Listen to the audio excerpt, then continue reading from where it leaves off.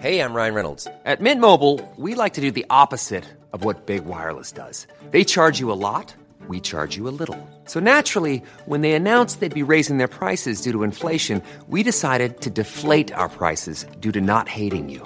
That's right. We're cutting the price of Mint Unlimited from $30 a month to just $15 a month. Give it a try at mintmobile.com/switch. $45 up front for 3 months plus taxes and fees. Promo rate for new customers for limited time. Unlimited more than 40 gigabytes per month. Slows full terms at mintmobile.com. When you're ready to pop the question, the last thing you want to do is second-guess the ring. At BlueNile.com, you can design a one-of-a-kind ring with the ease and convenience of shopping online. Choose your diamond and setting. When you find the one, you'll get it delivered right to your door. Go to BlueNile.com and use promo code LISTEN to get $50 off your purchase of $500 or more. That's code LISTEN at BlueNile.com for $50 off your purchase. BlueNile.com, code LISTEN. Hey, it's Ryan Reynolds, and I'm here with Keith, co-star of my upcoming film, If, only in theaters May 17th. Do you want to tell people the big news? All right, I'll do it. Sign up now and you'll get unlimited for $15 a month and 6 months of Paramount Plus Essential Plan on us. MintMobile.com/switch. Upfront payment of $45 equivalent to $15 per month. Unlimited over 40 gigabytes per month. Face lower speeds. Videos at 480p. Active Mint customers by 531.24 get 6 months of Paramount Plus Essential Plan. Auto renews after 6 months. Offer ends May 31st, 2024. Separate Paramount Plus registration required. Terms and conditions apply if rated PG. Hello, guys and girls. The program you are about to hear will be both fun and educational, but it is not a substitute for medical advice. Although we are doctors, we are not your doctors.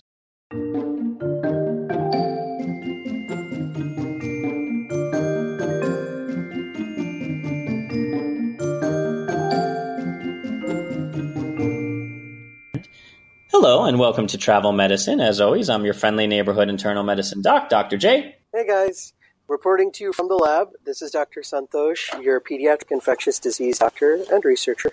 Wakanda forever! No. All right, I thought that was supposed to be pre-show banter. What's the matter with you? Whatever. It's still going to be at least topical to some of the things we are covering today. I'm kind of. Hey, I haven't seen the movie yet. No, spoilers. Yeah. No spoilers, don't please. worry. We remain spoiler-free. But if you haven't seen Black Panther, go out and see it. And for those of you wondering who the mysterious voice is, out of the shadows. Santosh, it's been a while since we brought on an actual expert or guest.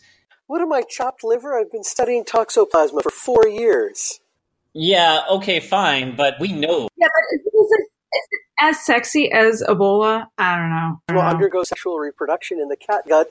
Let's move on. So many jokes that could be made on that. I don't know. So, without further ado, this week we're going to be dabbling in a little bit of the African continent. We're going to be dabbling a little bit in neurovirology, and we're going back to one of our old Around the World in 80 Plagues. We're bringing it all together in our very own superhero-ish episode. So we're going to start off by going over to the African continent to meet up with an old hemorrhagic fever friend, Ebola. And instead of delving into some of the stuff that we've talked about, which is the complications from hemorrhagic fever and, just bleeding to death all over the place, we're actually going to be concentrating on an aspect that's not very well known and very kind of niche researched, which is the neurological implications of Ebola infection or the effects of Ebola infection on the brain. That's right. Just in case you didn't think a disease that could make you bleed out your eyeballs was horrifying enough, let's talk about what it does to the brain. And to do that, we have a special guest with us today. So I'd love to introduce our wonderful audience and everybody out there to Dr. Jean Biou. She is a graduate of our wonderful alma mater, Rosalind Franklin Medical School. She is a neurologist from Johns Hopkins, and currently she's studying neurology and virology, or if you want to be fancy and put it all together, neurovirology at the National Institutes of Health. So welcome, Dr. Biou. Thank you so much. Thank you for having me here. Now, before we get into the proper medicine and what it is that you're doing and where you're doing it, I want to take us through a little bit of historical context as to what the NIH is and, more importantly, where it comes from. Since you work for the NIH, you know what it is. I don't have to tell you. But let's go back in time to, maybe the Victorian era for no good reason. It is. They didn't like talking about it, but boy, were those repressed little Englishmen sexy. This may be during the Victorian era that I love, but over on the American side of the pond. And the National Institute of Health actually traces its roots all the way back to 1887, when a one-room laboratory was created with the Marine Hospital Service. And they were a predecessor to the U.S. Public Health Service.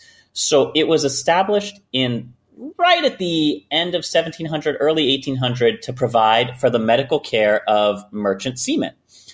One clerk in the Treasury Department was responsible for collecting 20 cents per month from the wages of every sailor to cover costs at a series of contracted hospitals. So that was the very first public health service protecting our merchant marines.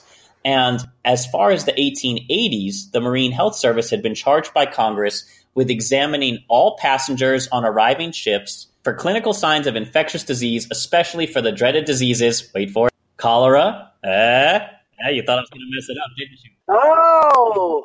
Oh, thank you. Okay. And yellow fever, in order to prevent epidemics. If you might remember, yellow fever was a huge concern with the building of the Panama Canal. So the Marine Health Service was told by Congress, investigate everyone coming off these ships to make sure they don't have it. And a young physician, Joseph J. Kinyoun, was trained in the newest bacteriological methods to set up a one-room laboratory at Stapleton, Staten Island, New York, and he inaugurated a training program. Dr. Kinyoun, by the way, I am a huge fan of his stain, which is used to look for acid-fast bacteria. Can you dig it? Oh, yeah. Oh, I can dig it. Now, a few years later in 1900, this one-room laboratory began to grow, and they reorganized it and renamed it the Public Health and Marine Hospital Service and launched a formal program by designating pathology, bacteriology, and now adding chemistry, pharmacology, and zoology. So we're really sort of forming our Avengers here of scientific research. I'm going to be dropping a lot of superhero references in because I just saw Black Panther. So in 1902, there was the Biologics Control Act that charged the laboratory with regulating the production of vaccines and antitoxins. Therefore, it was a regulatory agency 4 years before the passage of the 1906 Pure Food and Drugs Act, which, if you remember, had the poison squad that we've talked about in previous episodes as well. Now let's jump ahead. I know I'm rushing you through history, but we have an expert with us who's far more interesting than anything I have to tell you, but it's my show, so you still have to listen. This is like the Adam Sandler wedding singer bit. I have the microphone, so you... Everyone, listen to me. Proceed. In 1930, the Hygienic Laboratory, which is a great name for a laboratory, although you would hope all laboratories would be such. Yeah, I'm a fan of hygienic laboratories. It beats the alternative. And the 1930, the Hygienic Laboratory changed its name to the National Institute, singular, of Health. There you go. And began to establish fellowships for research into basic biological and medical problems. And this dates all the way back to World War I, because they wanted to study chemistry and medicine. Wow. During World War II, it focused entirely on war-related problems. And that was mostly because they wanted to know why 43% of potential inductees to the war were unfit for general military service. Flat feet. Which sounds ridiculous until you think about it actually is a really hard problem to march if you have poor arch support. It would... Sure, but why were so many people with flat feet? Very easy medical problem to have, along with vision problems. Also, podiatry was not a well-established field that early on, and so a lot of people did have arch enemies. Well, but the most common cause of rejection, at least at the time of World War II after flat feet, was defective teeth, and many of those rejected also had syphilis. That didn't make them unfit for service, just an interesting side note. Yeah, well, I mean, given what barracks tend to do with young recruits, it's probably a good idea to keep a bunch of syphilis out of the military. Probably. So after World War II, the original divisions of the old National Institute of Health were divided into two newly created institutes, plural, the National Microbiological Institute and the Experimental Biology and Medicine Institute. The tradition of using those academic names was being transformed by the conviction and realization that institutes named after diseases stood a better chance for being funded by Congress. No, it's true. Everything needs to be kind of in a nice, neat category so that it can make sense to people outside of like medical research. You know, we have a pretty good idea even inside of research that things are just messy and definitions don't always work too well because diseases don't like to fit into neat little boxes. But, you know, if that's what you need so that you can fund it, define away. And we have said repeatedly on the show that scientists are bad at naming things. That's why there are so many diseases named after other people. Let's call it for, I don't know, who's around me? Lou? Yeah, sure. Lou's disease. Lou is a good guy. He deserved a disease named after him. And he does. It's a dubious honor. We kind of know the history of how the NIH originally formed. Let's look at it today. So, John, tell us about your role with the NIH. Like, what is it that you do for them? How did you get into it? What took you down this path? Well, that's a very interesting question. So I'm a neurologist at the NIH, and I guess how I ended up at the NIH was that after doing my residency at Johns Hopkins, I decided that I wanted to do further fellowship training, and the NIH offered a really interesting kind of fellowship training in that while you got clinical expertise, you also were able to do a lot of research there.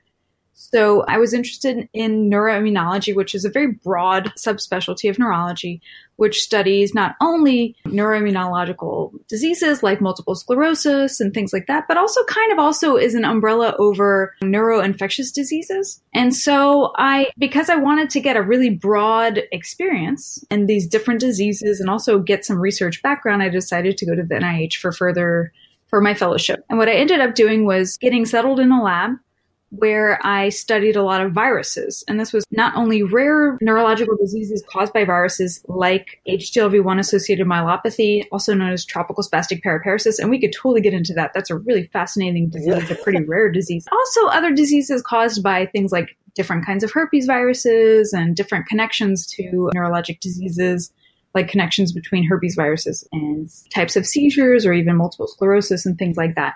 So I kind of did a fellowship looking into different things, got involved in the lab for the first time, did a lot of bench research, looking at new types of ways of detecting viruses and things like that. Did a lot of bench work. And that's lab bench. That's not like heavy lifting of weights and pumping up to become a supervillain. No, exactly.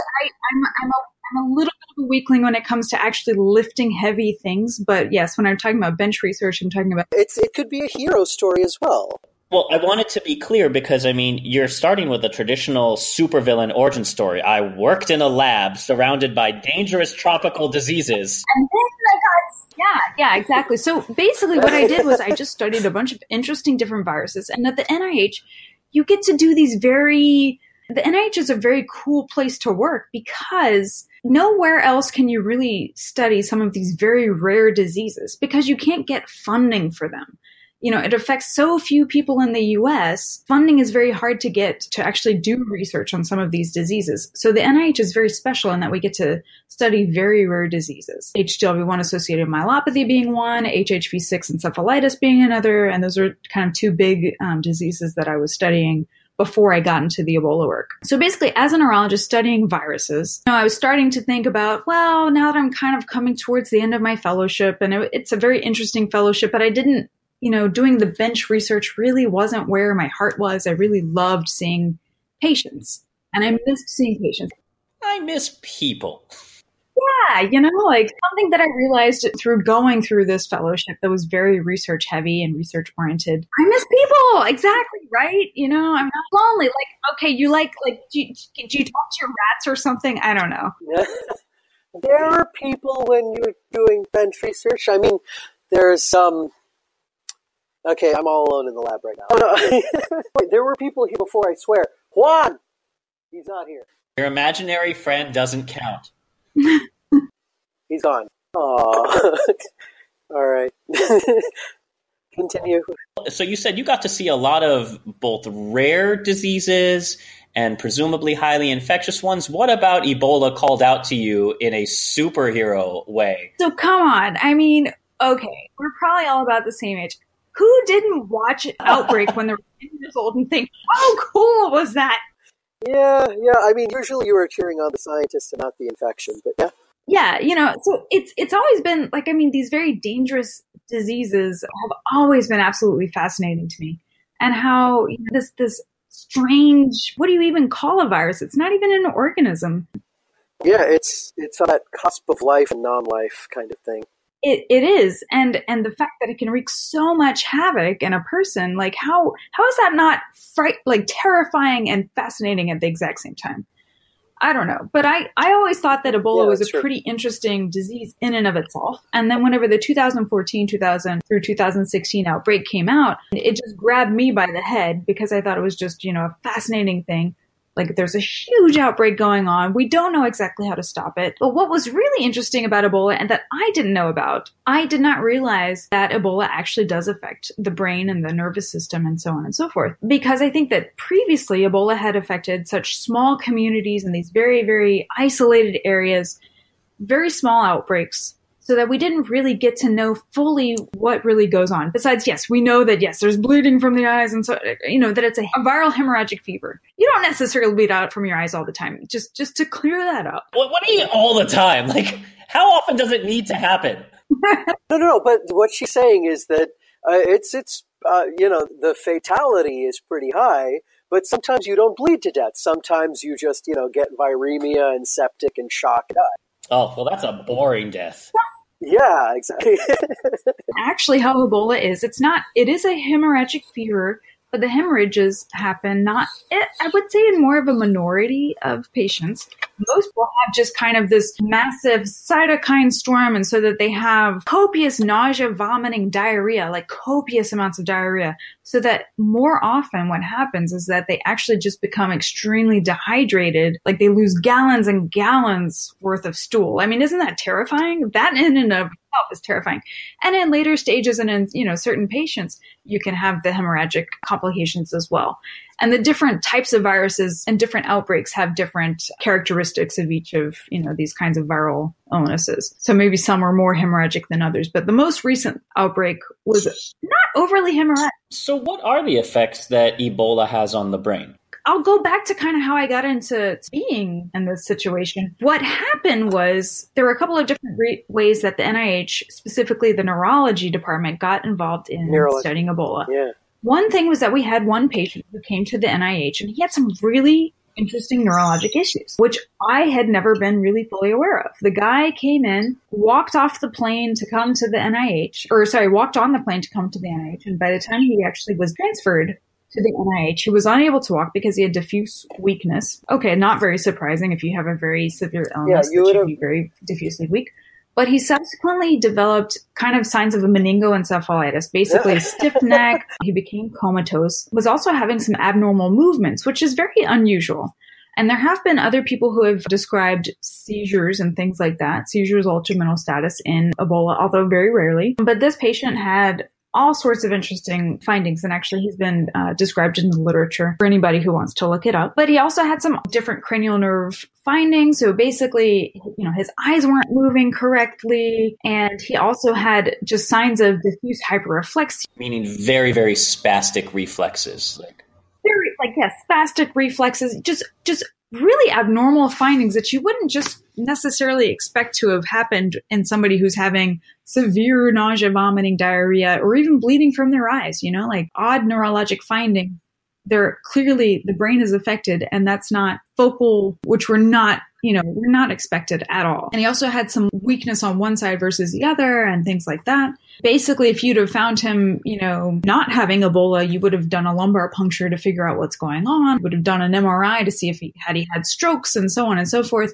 Very abnormal findings. And a lumbar puncture, for our listening audience, is also called a spinal tap. The movie, but much more painful. Like the movie, yeah, totally involved. Essentially, what's happening here is that you're seeing a bunch of symptoms which don't make sense with Ebola, how it's currently being described. And that would make any other sensible person think that there's something different going on than Ebola at first. That would be your first thought. Or a co-infection. Yeah, or something, or basically that the brain is affected. Specifically, the brain is affected in this patient. Had you not known that he had Ebola, you would have checked for all sorts of other, neurologic infections or something like that. When you were involved in the care of this patient, were you in like the big Intel Inside suits, or like how are you? Well, I mean, tell me. Like, this is a highly contagious disease. Absolutely. So how are you examining the person? Take me through, like, are they in a lab Area 51 style? Are they in a regular hospital bed?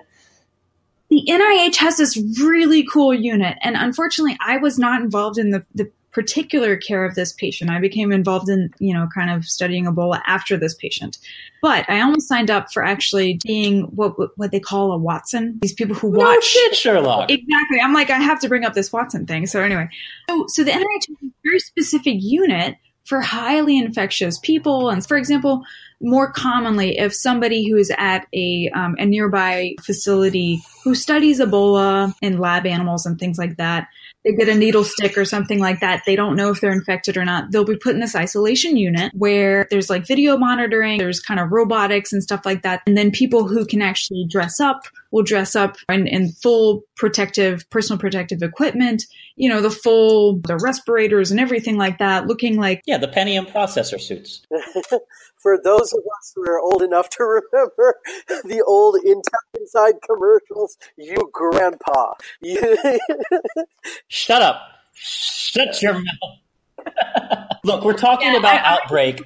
But yes, what you imagine, the full PPE, what we call personal protective equipment, face shields, full body covering, double gloved, and so on and so forth, the very basis, boots. So there's actually a full unit that has, I think, 2 beds in this particular unit. And everything is very much geared towards effectively containing whatever highly infectious disease a person might have, and then getting rid of all of their waste and everything like that in such a way that nobody's going to come in contact with it. And whatever infection they have, whether it's known or unknown, is contained. So it's a pretty cool thing. Tucked in a corner of the clinical center of NIH, which is a huge building, tucked in such a way that nobody's going to be actively, exposed should there's no janitors wandering in, casually. No, exactly. Triple locked unit and things, it's pretty fancy. It's really And that's also going to have negative pressure rooms, I'm guessing, where the air pressure is intentionally kept lower than the surrounding area, so none of the particles can escape out. It's almost like being in a very, very mild vacuum. Yes. And I'm sorry, you said your role here, or the roles of some of these observers, are called Watsons. Can you go into that a little more? Yeah. So my boss, Avi, he was actually consulted on this patient. And so when he would go in to see this patient or anybody, he would have to get dressed up in all of his personal protective equipment. And then whenever he would come out, somebody would watch him take off everything to make sure that you're taking off everything appropriately so that you're not going to come into contact with anything might be on the outside of your personal protective equipment. Because typically you're in at least 2 layers of pretty much everything. So somebody's actively watching you to make sure that you don't take anything off the wrong way, that you don't touch anything before you're out of your PPE and so on and so forth. And then you go straight after you have all of your PPE on and everything like that, that you go out and everything. So there's somebody's actually watching you to make sure that you get into your PPE appropriately and then get out of it appropriately as well. This is not because, people working at the NIH are a bunch of clumsy goons. It's because it's that dangerous that, any little slip up in protocol could mean a disaster. Yes. So they're meant to be trained observers and learn kind of like, Watson was to Sherlock Holmes. Let's not forget, Watson was a very accomplished doctor. So that is fascinating that there's an entire unit of people just called Watsons. I like that idea. I hope you're all walking around wearing deerstalker caps. That's how I choose to imagine it. Absolutely. Just keep that image in your head, Josh. Don't take my dreams. So you originally kind of learned about this not being directly involved. Where did this particular patient come from? Yeah, so he was an American who was at least at that time working in Sierra Leone. So there were a number of different Westerners who contracted the disease and then were brought over to different places in the U.S. Some people in Nebraska, some people in Emory, and then of course, at the NIH as well. There's a few places that are kind of that are equipped for dealing with kind of these high risk, high mortality. So this was a fellow researcher. This was a humanitarian worker. This was a tourist. I believe he was more of a humanitarian, a care worker. So before we move on to the next part, are there any other super cool cliques or code names of people in the NIH like Watson's? Because this is fascinating to me. I can't think of anything specifically that is kind of as cool as that. Neurovirologist is a pretty dang cool title too. So you saw this guy who would come back from a foreign country with this incredibly rare or contagious tropical disease and thought to yourself, I haven't traveled in a while. I should go. Yeah, I was just, I thought it was really, really cool. And so but I didn't get directly involved right after that. Like I said, at that point, I thought maybe I want to, kind of be involved in this process, and maybe I want to become a Watson, for example. So I looked into that a little bit. But in the meantime, what happened was so I work in NINDS. It's the National Institute of Neurological Disorders and Stroke. So the NIH now has gone from, you said, 1 or 2 different institutes to, I don't even remember how many institutes, but well over 10. Another institute being the NIAID, National Institute of Allergy and Infectious Diseases. Yay! Sorry. NIAID. So I don't know, maybe you're NIAID funded, Santosh. So we are. My particular funding is actually through the HIV study section. So HIV and AIDS, but my boss has his principal grant is through NIAID, and of course, we're all about infectious diseases and toxoplasma, so that's where we go. Parasitology division forever. Yeah. Needs to be studied, absolutely. So anyway, NIAID was starting up a study, actually a number of different studies of Ebola during this acute outbreak. One of them were, some of them were treatment trials, including a double-blind placebo-controlled trial of ZMapp. And so these were all done in Liberia under the PREVAIL, a study called PREVAIL. I don't remember exactly what PREVAIL stands for, but basically it's studying Ebola in Liberia. To make things easy to remember so we can forget what they stand for. Exactly. Right, exactly. That's exactly it. I'm like, I should have written this out exactly so I remember exactly. Brief aside, 27 institutes currently at the NIH. Take that to your bar trivia. Thank you. Yeah. I do love bar trivia. So the PREVAIL study has a number of different sub-studies, and one of them is the natural history study. Beginning in February or March of 2015, while the outbreak was still going on in West Africa, the Institute of Allergy and Infectious Diseases was starting up this natural history protocol of Ebola. And through it, just to kind of figure out what symptoms patients were having, those who survived, what symptoms were they having afterwards? We know very well that there are lots of different ophthalmic and ocular diseases that they can have. Joint arthralgias are very common, fatigue, and so on and so forth. What else are these patients having? How long do they have it for? What's the natural history of people who survive Ebola? And these are people who are really surviving Ebola with very limited supply or access to antibiotics and very under-resourced hospitals. These are people who are really just toughing it out. Yeah, absolutely. So the fact that these patients actually survived in the first place is pretty interesting. So really kind of how the neurology, got involved. We had our eye colleagues there, Rachel Bishop and Alan Agrari from Hopkins, were there as part of this natural history protocol, and they were trying to see some of these patients because we knew that there were some issues in survivors who had ocular inflammation and so on and so forth. Like uveitis is a very common, has been previously noted and things like that. And so they wanted to figure out, to what extent are the eyes involved after Ebola. And when they were doing their exams, they just noticed that these patients, their eyes didn't move quite right when you're trying to, discuss with them how to just get.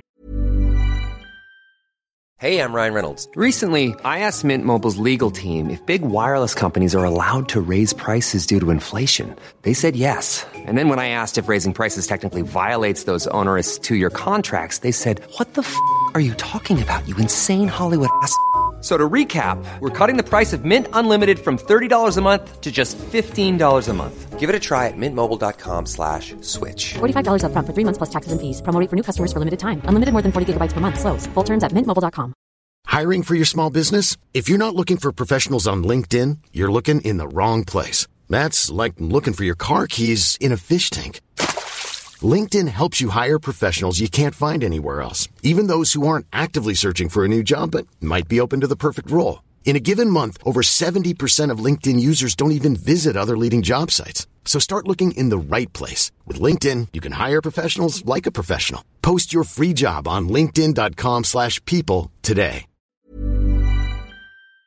The examination done, it seemed like there was a disconnect, like there might have been some kind of issues with these patients cognitively and actually from a cranial nerve perspective. Not that they did need full neurologic exams, but they just thought, something's kind of off here.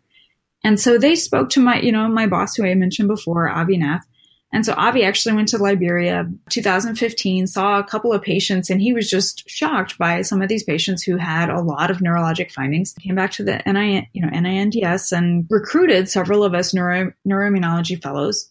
Of course, I was just, he's like, I don't know if anybody wants to come to Liberia to see these people or not. And I was like, yeah. Put me in, coach. Shut up and take my money. I'm like, shut up. Yeah. I'm like, put me on the next plane. Come on. You weren't recruited for this so much as you actively volunteered. Totally. Yeah, absolutely. At least it really, really spoke to me. And there were a number of us fellows, I think maybe 5 total, who went over. How many are left, Outbreak Girl? Yeah, so it was just kind of as part of the they're all fine. They're all living and fine. Are you happy, you devious? Are you happy? You got your answer. There was no death. So and so. Wakanda forever. Go on. It's creepy. Sounded like you wanted to hear stories of mayhem. No. I just want to know that the person we're interviewing is, the one who toughed it through all of this. And if all the others mysteriously decided that they no longer were interested, they don't have to die. So, yeah, no, exactly. So basically we all went over, in a couple of different, over about a month and a half at, kind of different blocks to see at least the first cohort of Ebola survivors. And these were people who had Ebola, 6 months out, up to a year out or something like that. And we were just kind of really struck by the fact that, while they may not have been grossly abnormal, they definitely had a lot of neurologic abnormalities, from cranial nerve abnormalities, just the way that their eyes would move and things like that, slight facial weakness and tongue weakness, all the way to having seizures and weakness consistent with strokes, sensory loss, and also findings of cerebellar abnormalities. Just kind of, it ran the whole gamut. Very few people actually looked completely normal. And we didn't really know if whether or not that was from Ebola versus just kind of, living in West Africa, having malaria as a child, possibly not having, the right kind of vitamins and stuff like that, nutritional deficiencies or exposures to heavy metals or who knows what, right? It's a lot of complicating factors. A lot of complicating factors. So whenever we saw these patients, there was, like I said, a whole range. Some people not so abnormal, up to pretty abnormal people. And I knew that we just really needed to see these people for over time. We needed to also see people who were their close contacts and so on and so forth, get a kind of a case control. Unfortunately, in this particular natural history study, they were recruiting actively close contacts of the Ebola survivors. So basically, once we were done seeing those initial patients at that first time point, my boss is kind of like, well, which of you fellows, wants to go back, can go back, and things like that. And I'm like, well, you know what? I was just thinking about moving on, but I'll stay for this stuff. This is awesome. This is really cool. And then he tossed a knife down into a circle and said, that's exactly. And I said, I'm it, no, but, and at that time, all of the other people were like, yeah, that was really cool, but I don't know that I really want to go back and stuff like that. And I'm just kind of like, I don't know. I'll go back as many times as you want. Yeah. Looking around like, what's the matter with you people? You have the chance to throw yourself into danger and intrigue. Why wouldn't you go right away? Totally, right? So I thought it was, a really exciting project to really just sink my teeth into at that time. I was right at that point where I was trying to figure out if I wanted to move on or not. And it just kind of, this opportunity popped up right at the right time for me. So I kind of took it on as my own project. And right about that time, a very interesting case came up in the news, actually. I don't know if you guys remember the case of Pauline Cafferkey, the Scottish nurse. So this is a nurse who, she was working in Sierra Leone. She was originally from Scotland. Say around January 2015, she contracted Ebola. Maybe it was right before that. I don't remember exactly. Was transported to the UK and was treated there. She got very intensive therapy and apparently had very little sequelae afterwards. But for about 9 months was, just recovering, doing well. And then in October 2015, about the time that I actually went to Liberia for the first time, she developed a severe meningoencephalitis. So basically a meningitis where basically, stiff neck, altered mental status. She had cranial neuropathies, had a spinal tap at that time. And I don't think anybody realized that, she could be positive for Ebola, but Ebola came back.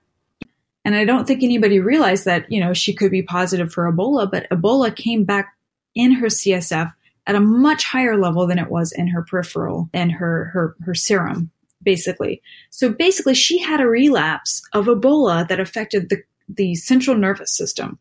And that, I think, just kind of surprised the hell out of even people who were very familiar with this virus. The fact that the virus could kind of just hang out in the central nervous system and then all of a sudden come out with guns flaring and cause this crazy relapse. Usually you think of people who have Ebola, once they have it and they get over it, that's it, right? But this lady proved that that is not the case. And then we were also at that same time seeing these patients who had frank neurologic abnormalities on their exams. I think that at that time it was really clear that Ebola really affected the brain, and I don't think that it had really been well described at all prior to that time. And because of all of that, one of my colleagues, Brian Smith, and I, we talked about, maybe we need to actually see whether or not we can find Ebola in the central nervous system, and by that, do lumbar punctures or spinal taps in some of these patients. So in December of 2015, Brian and I went back to Liberia and actually did spinal taps in some of the patients that we had seen who had neurologic issues and ongoing symptoms and things like that. And that was pretty exciting because we didn't know what we were going to find. So we actually dressed in full PPE. We were in Liberia and not the most ideal settings, but fully dressed in our, super, like our Oh, I got it. Hold on. A more current reference. Your Stranger Things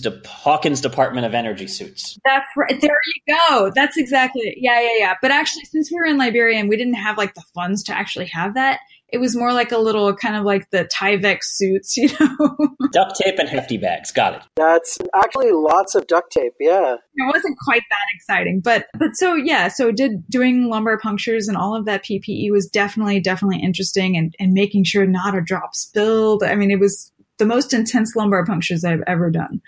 It was pretty cool. But fortunately, they all came back negative, kind of indicating that maybe the virus, does stick around, but in very rare cases, and maybe it's cell associated, so it's not just floating around in the CSF. But I thought it was pretty informative that, you could do lumbar punctures in Ebola survivors. So how many spines would you say you were tapping a day in Liberia? That's a serious question. What are you laughing at me for? No. I gotta. These aren't sat in a row like cattle, but I just got this image of my hands on 1, 2, 3. Yeah. I'm not asking if he's playing, a backbone xylophone. I want to know, what kind of how many patients are she? Although a backbone xylophone would be fun, but how many patients, is she doing this to in a general workday? Well, so because of kind of we just kind of selected a certain number of patients, not a huge number, who had specific findings during their acute Ebola illness. So either people who had a history of meningitis during Ebola or were comatose, and then who were having sequelae such as headache, memory loss, and whether it's seizures and so on. And then also we found abnormalities on exam. So that kind of narrowed down the amount of patients that we included as possible people to get spinal taps. Then they had to make sure that they were safe to do lumbar punctures in, because we didn't have CT scans and stuff like that. So we had to make sure that their neurologic exams were stable. They didn't have any papilledema or evidence of increased intracranial pressure. It was a bit of a process. And then also making sure that they knew what they were going through, that they agreed to it. And so we ended up only tapping about 7 patients. Yeah. And that was just for, a week that we're there. Certainly, I can tap easily 5 people in a day. That's not a problem. But like a keg, might as well work in a brewery. Oh yeah, well I can tap many more than 5 patients in a day. I can tap 5 patients in an hour. Come on, not to brag, no bragging. That's true, but still. But there's some really unique complications or things to deal with that you mentioned just by virtue of working in the third world itself. You really are dependent on your physical exam, and the only imaging you have, it sounds like, is the Mark I eyeball. What are some of the other challenges that you found working in Liberia or working in a place where you really don't have access to all the fancy tech that we often see in the Western world and have come to rely so heavily on?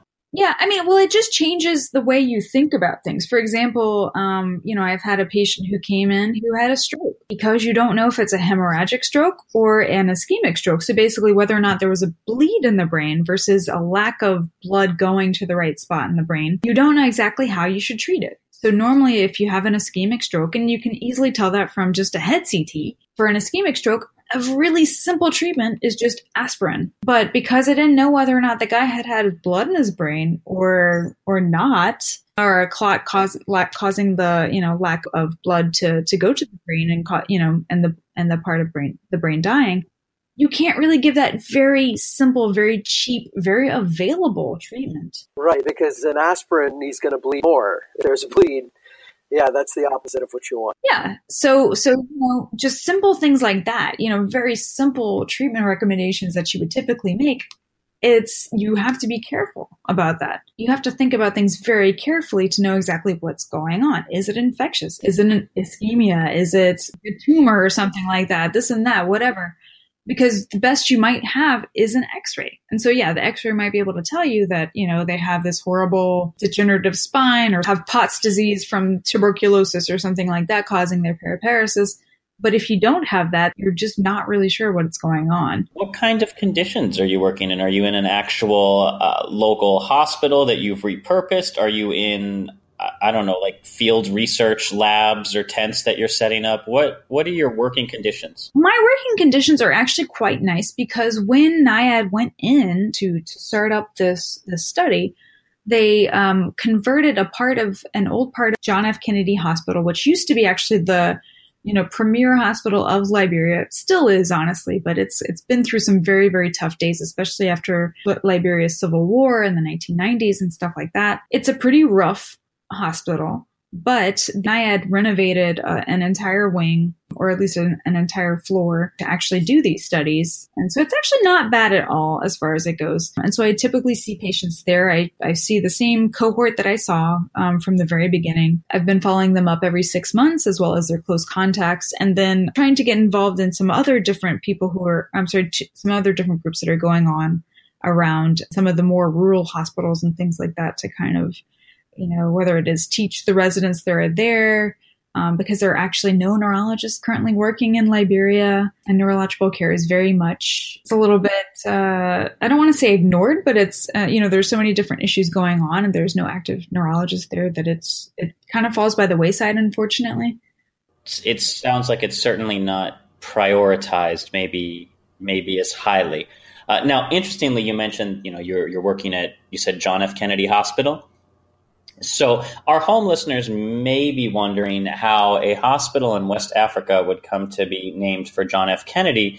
And jumping back into bar trivia, the capital of Liberia, and you're welcome, Susanna, I know you love geography. The capital of Liberia is Monrovia, named for President James Monroe.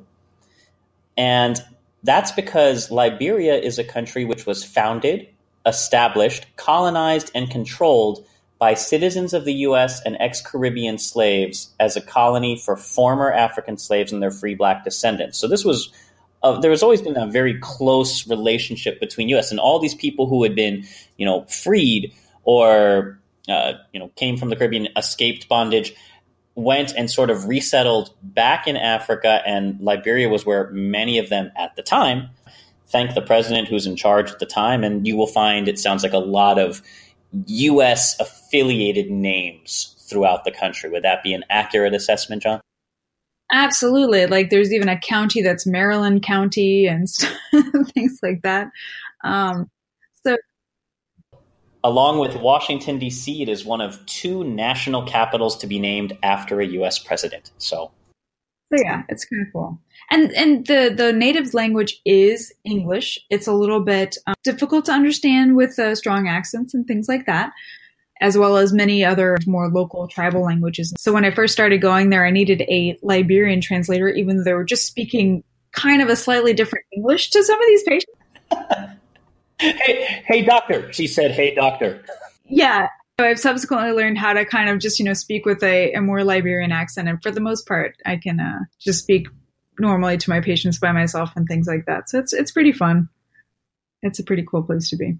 So how often do you go to Liberia, and how long do you stay when you go? So like I was saying, I follow up my patients every 6 months.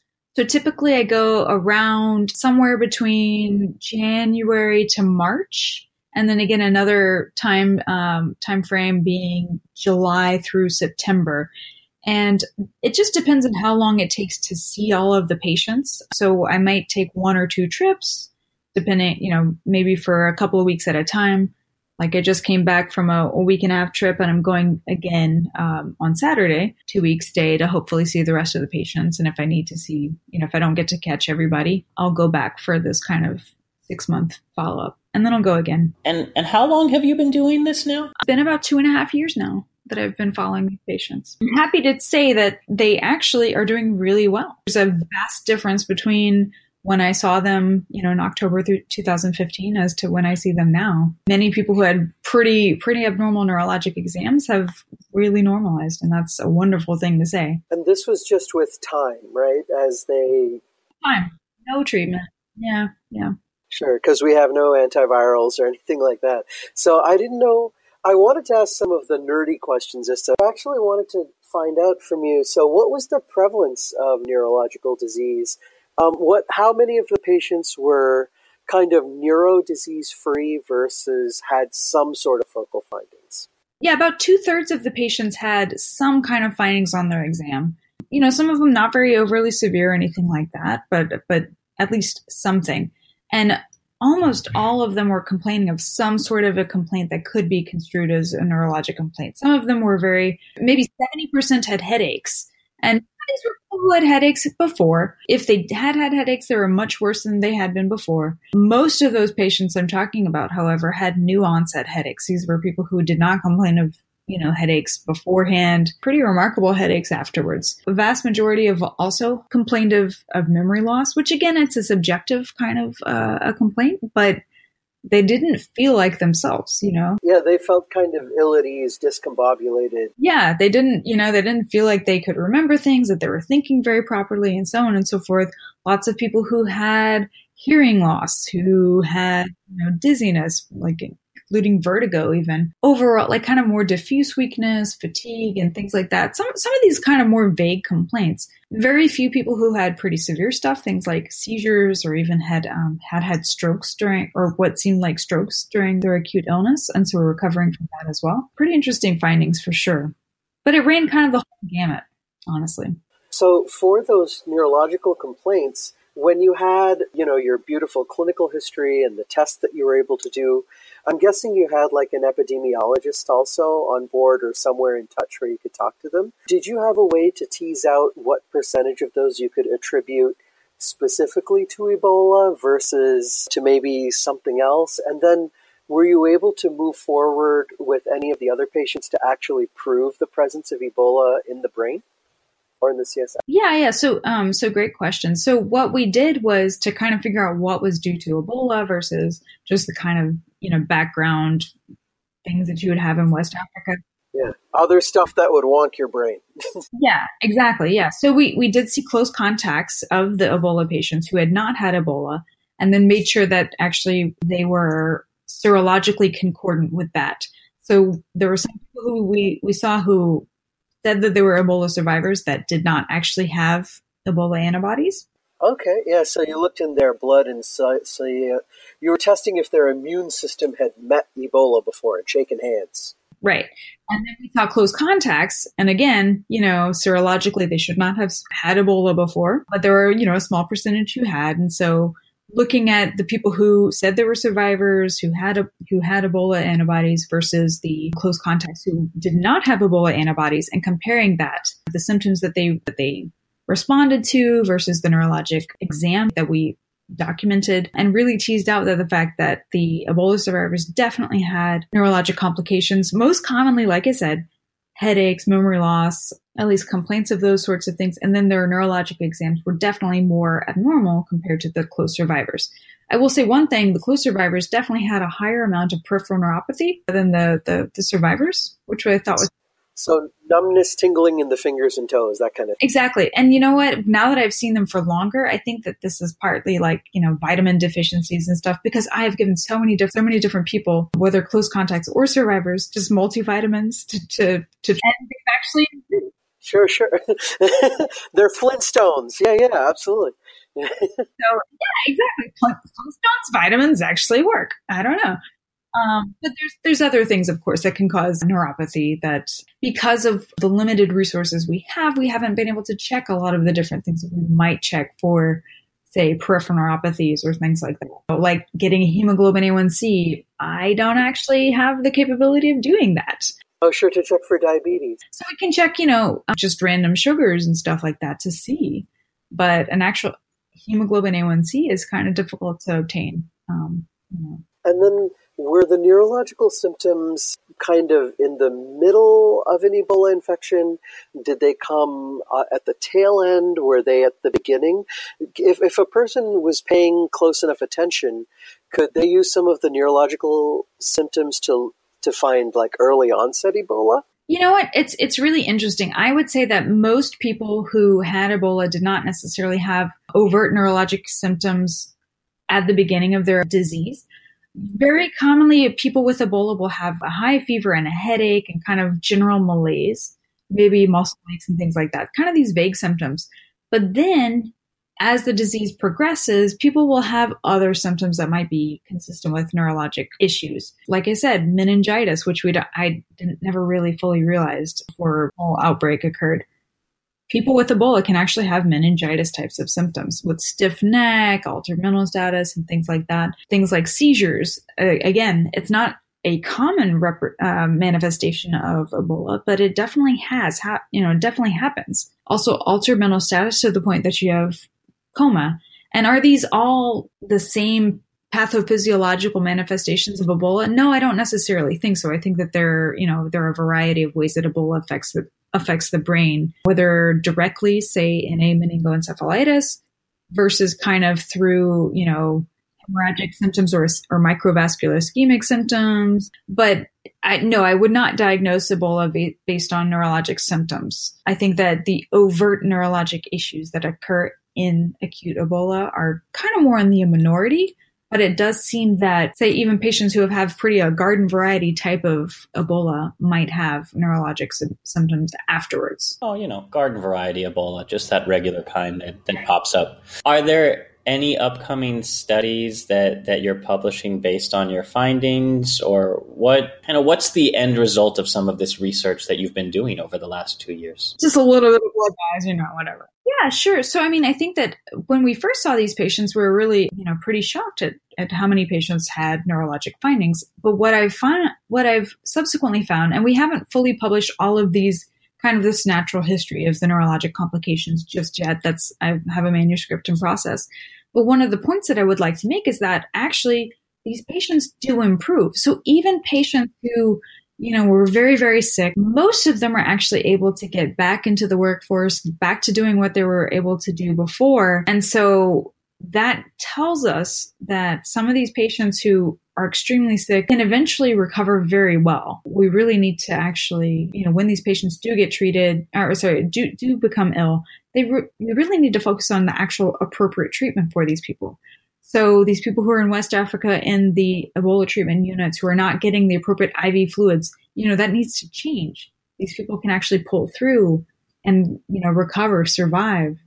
and go back into society and do really well. I think that speaks volumes for what these patients have been through, what they can accomplish and everything like that. So, these people are survivors and we need to recognize that.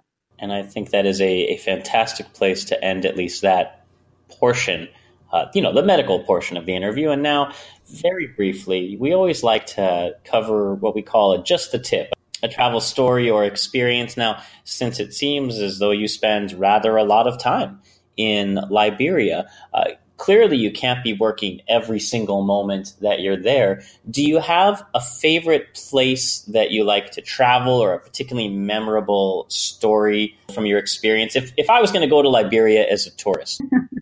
Well, okay, so I wouldn't say that. So we're always stuck in the Cape Hotel, which is a great hotel, but there's a nice looking beach right in front of it, which is on Mamba Point in Monrovia. And I would say do not go to that beach. It might look really great. There are really wonderful sunsets that occur there, but don't go there because apparently some people like to use that beach as a latrine. I will say don't go there. However, there are a bunch of really cool karaoke bars, which are really interesting. If you really like country, you should go to a karaoke bar in West Africa because everybody loves to sing old ass country. It's hilarious. Like, I haven't heard Kenny Rogers being sung by an entire room forever. Because, I grew up with my dad really loving to sing Kenny Rogers. That's in a totally different story. But to Liberia, I randomly went to a karaoke bar and everybody sang The Gambler. Every damn Liberian in the whole joint. No, that's the Know When to Fold 'Em song, that one? That's right. Exactly. Yeah. That's right. Yeah, The Gambler. You got to know when to hold 'em. Yeah, totally. That song. I did not see that coming. And how serendipitous that it happens to be a song which you shared with your father, or at least an artist who... Josh, how did this young lady not make it into the Pacemakers? This is crazy. Listen, we've got an all a cappella medical school group. What could be more important than this? I don't... Yes. Because she was busy doing clearly far more important things than how I was spending my time in medical school. So, thank you so much for joining us, for telling us all this fascinating stuff that you've been up to. And I hope that, when you return next time from Liberia, you will consider joining us again just to hang out. Oh, well, I don't know about impressive, but I do think it's pretty cool. So thanks for having me on. It was really fun. And yeah, I'll try to join in some other time. And with that, folks, that's it for this week. As always, we love to hear your comments, questions, and feedback. If you'd like to support us spiritually, emotionally, or financially, links to do that are in the show notes, as well as any resources we used coming up with this week's questions and history. The show is produced by me with a lot of help from all of our co-hosts. Our theme music is composed by Rachel Leisure. And until next time, as always, happy travels. Bye, guys. Bye.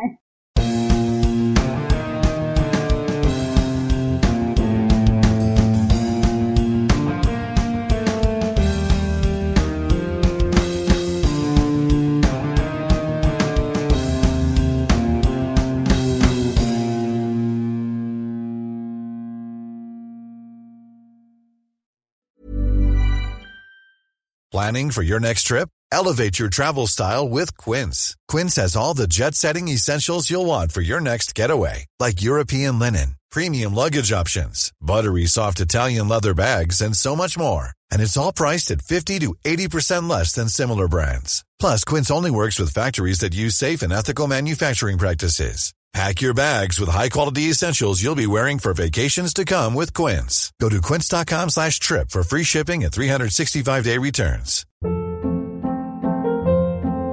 Hold up. What was that? Boring. No flavor. That was as bad as those leftovers you ate all week. Keke Palmer here. And it's time to say hello to something fresh and guilt-free. HelloFresh. Jazz up dinner with pecan-crusted chicken or garlic butter shrimp scampi. Now that's music to my mouth. HelloFresh. Let's get this dinner party started. Discover all the delicious possibilities at HelloFresh.com.